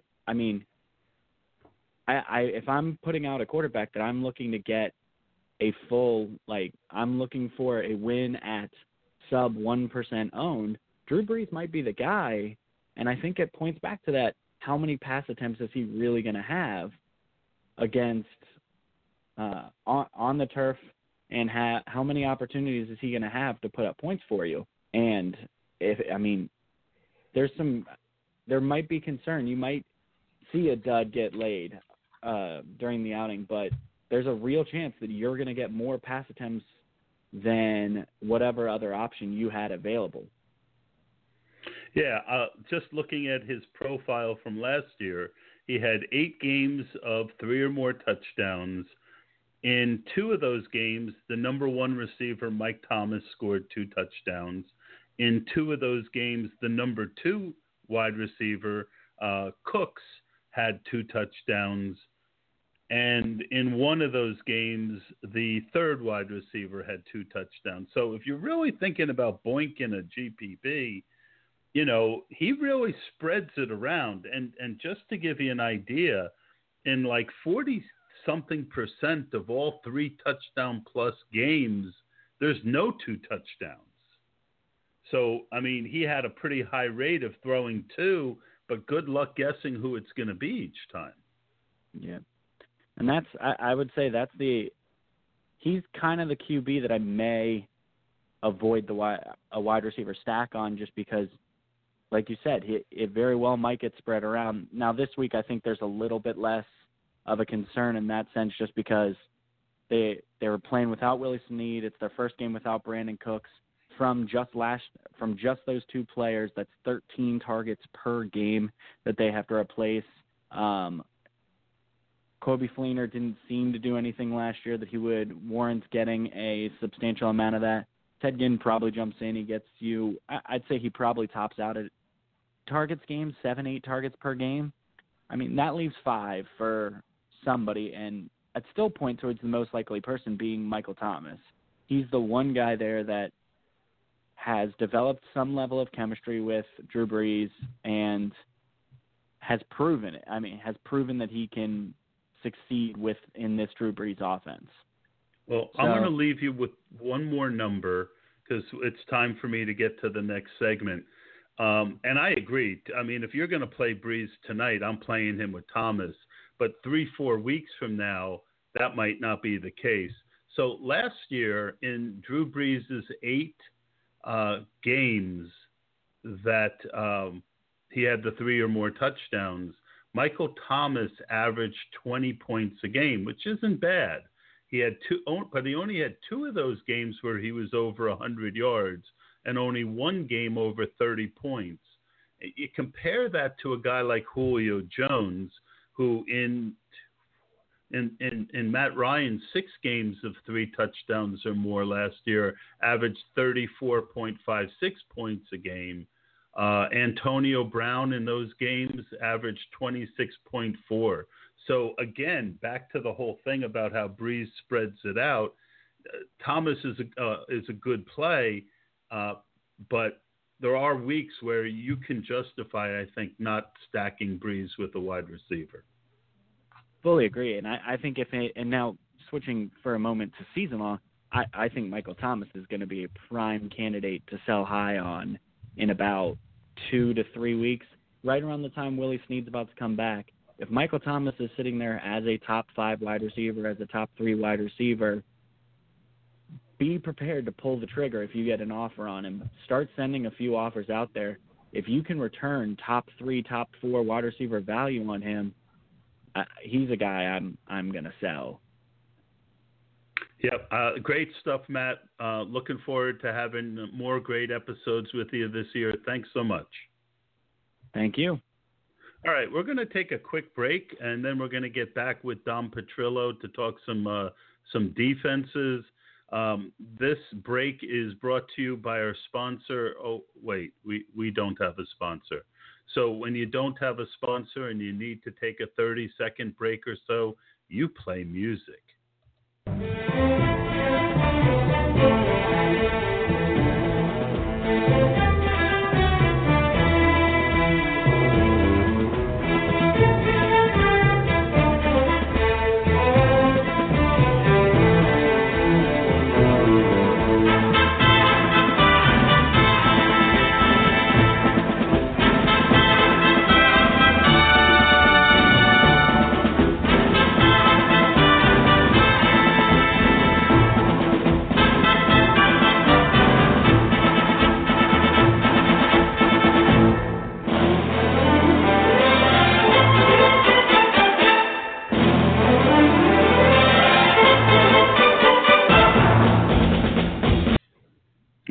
We're back. Dom, are you there?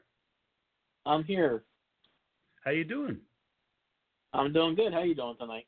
I'm awesome. It's really good to have you on. Dom did a podcast with me about a week or two ago where we went through his coping with being blind from diabetes.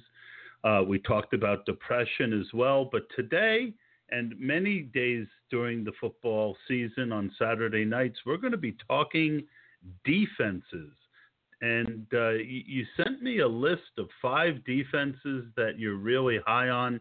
I don't know if we'll have time to get through all 5, but number 1 on that list is the LA Rams. Why don't you tell me why you're high on the Rams this week? Well, they're playing the Colts without Andrew Luck, so that's a good thing for anybody. They're going to be at home, obviously. The Colts are going to be without their center, Kelly, so that's going to make their line even worse than it was last year, which is hard to even do. Plus, the Colts' defense is going to be so bad with Vontae Davis missing the game and nobody on that defense that the Rams are going to be able to, keep the Colts off the field, so it's going to limit their chances to even score anyway when they are on the field because they're not going to have as many chances. But with that offensive line being so banged up, they're going to be able to – they should be in there to get some sacks. They should be able to get some, so a lot of quarterback pressures, a lot of quarterback hits. They should be able to get a couple interceptions. And the fact that Tolzien is so bad that they actually had to go trade for Jake Brissett, and they're also talking about using Steve Morris, the rookie quarterback from Miami, or not the rookie, but the quarterback from Miami, in 2-minute situations just because they're so afraid of what Tolzien can do. Just shows the lack of confidence they have in that entire offense. So if the coaching staff has a lack in confidence of that offense, then you might as well love the defense that's going against them this week. Yeah, no, I think that's great. The second team that you sent me notes on was the Buffalo Bills. You said the Bills are playing the Jets, enough said, and I agree with that sentiment. So we'll go on to your third team, which is the Houston Texans. You talk about what I like about what you sent me was that it was, and I want to backtrack a second because I should have mentioned this on your intro. Defense is a huge opportunity because most shows you'll notice it's the last thing. Oh wait, it's the last thing we're doing too. But it really doesn't get the focus, and it's normally a short segment at the end. So we're going to be doing a 15-minute segment most weeks on defense and helping you to pick a defense. So I thought it was a great opportunity for advantage. And the next point that Dom is making here about the Texans, everybody that I've talked to this week just mentions Blake Bortles, but you're more focusing on the narrative street angle, aren't you? Oh, yeah, absolutely. I mean, with J.J. Watt raising, over $30 million now for the city, just the emotions. It's like I'm a Saints fan, and after they came back after Katrina, there was a big emotion in the game against the Falcons in the Superdome for the first game with, Gleason blocking the punt and, everything. Everybody knows what's happened with Gleason since then, and that's just an amazing story as well. And, when J.J. Watt gets in there and, gets his interception, he's going to get at least 2 or 3 sacks this week. And when he gets that first sack, that stadium is just going to explode. No, I like it. I think that's a really good point. And you do the same thing with, and this one I had thought of, and the Mauler talked a little bit earlier about the Cardinals. Your fourth defense is the Cardinals. You think having the Honey Badger back is a big deal? He's going to make a big difference. I mean, he's totally turned his life around since college. He's a great story there. And he's healthy now, so that's going to make a huge difference, having him in the backfield with Patterson, in the secondary. That's going to make a huge difference. They're going to be able to shut down the passing game of the Lions, make them one-dimensional, even if they just play, they load the box, because the rush defense for the Cardinals isn't going to be as good this year without Calais Campbell, with Buchanan missing this week. But the fact that they have the shutdown secondary like they do with Honey Badger and with Peterson, they're going to be able to, cover those guys one-on-one. They're going to be able to stack the box, put 8 in the box against the run game, and they're going to be able to stop the run game just by pure numbers. So they should be able to shut down the Lions pretty good. I mean, Stafford's the highest paid player in the league, but that's only because he's the most recent quarterback to sign a contract. It's not because he deserves it. He's not an elite quarterback, and he has been doing good the past couple of years, but it's more because of short passes. So if he does keep with the short passes, then the 8 in the box is going to help, because they're going to have the people up in the box to cover those short passes to go along with the secondary covering any way that does go along. Yeah, no, I think, the Honey Badger brings turnovers, and if he can stay healthy, and his health has been a concern because he leaves everything out on the field. But, I think I do agree that the Cardinals are a sneaky defense this week. And the last one you're mentioning is someone that I haven't seen too many people talk about, the Baltimore Ravens. What do you like about the Ravens? Their depth. Everybody knows how injured they are on offense. They're missing half their offensive line through injury or retirement. Flacco is hurt, so you don't know how good he's going to be. They don't have that great a receiving core right now. Perryman's hurt still since, 4 or 5 years ago. And the running back, Woodhead's coming off the hamstring. And, West, terrible this preseason. Buck Allen, maybe their best back there. But their defense has been great. They got, they brought in some people. They brought in Church. They have Weddle back there. They have a lot of good in the secondary. Their defense is just stacked. They're deep. They're healthy. And they're going to be able to – Andy Dalton never plays good against the Ravens. And that division in general, it always seems that, it's always – when you see Pittsburgh playing Baltimore, you play Cincinnati and Baltimore, Cincinnati and the Ravens, the games always end up being 12-10, 17-14.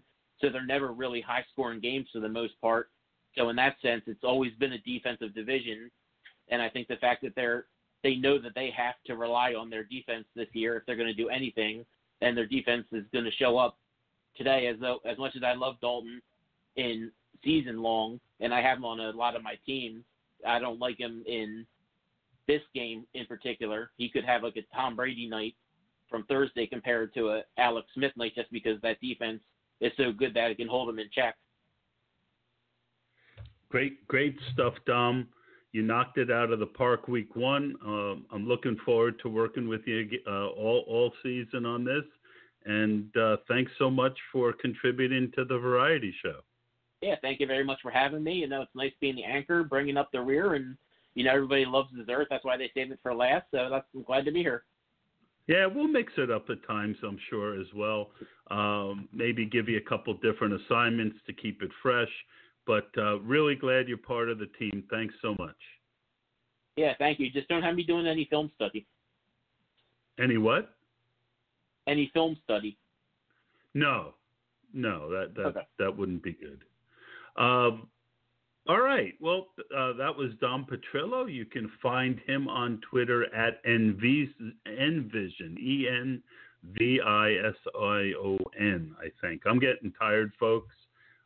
It seems like a good idea to do a 2-hour variety show until you're at the last 10 minutes and you're old and you're starting to get tired. But I really, really, really enjoyed it. I hope you did. I think we're doing something a little bit different here. Most weeks I'm going to lead us out with a song if we have time, and we do have a little bit of time.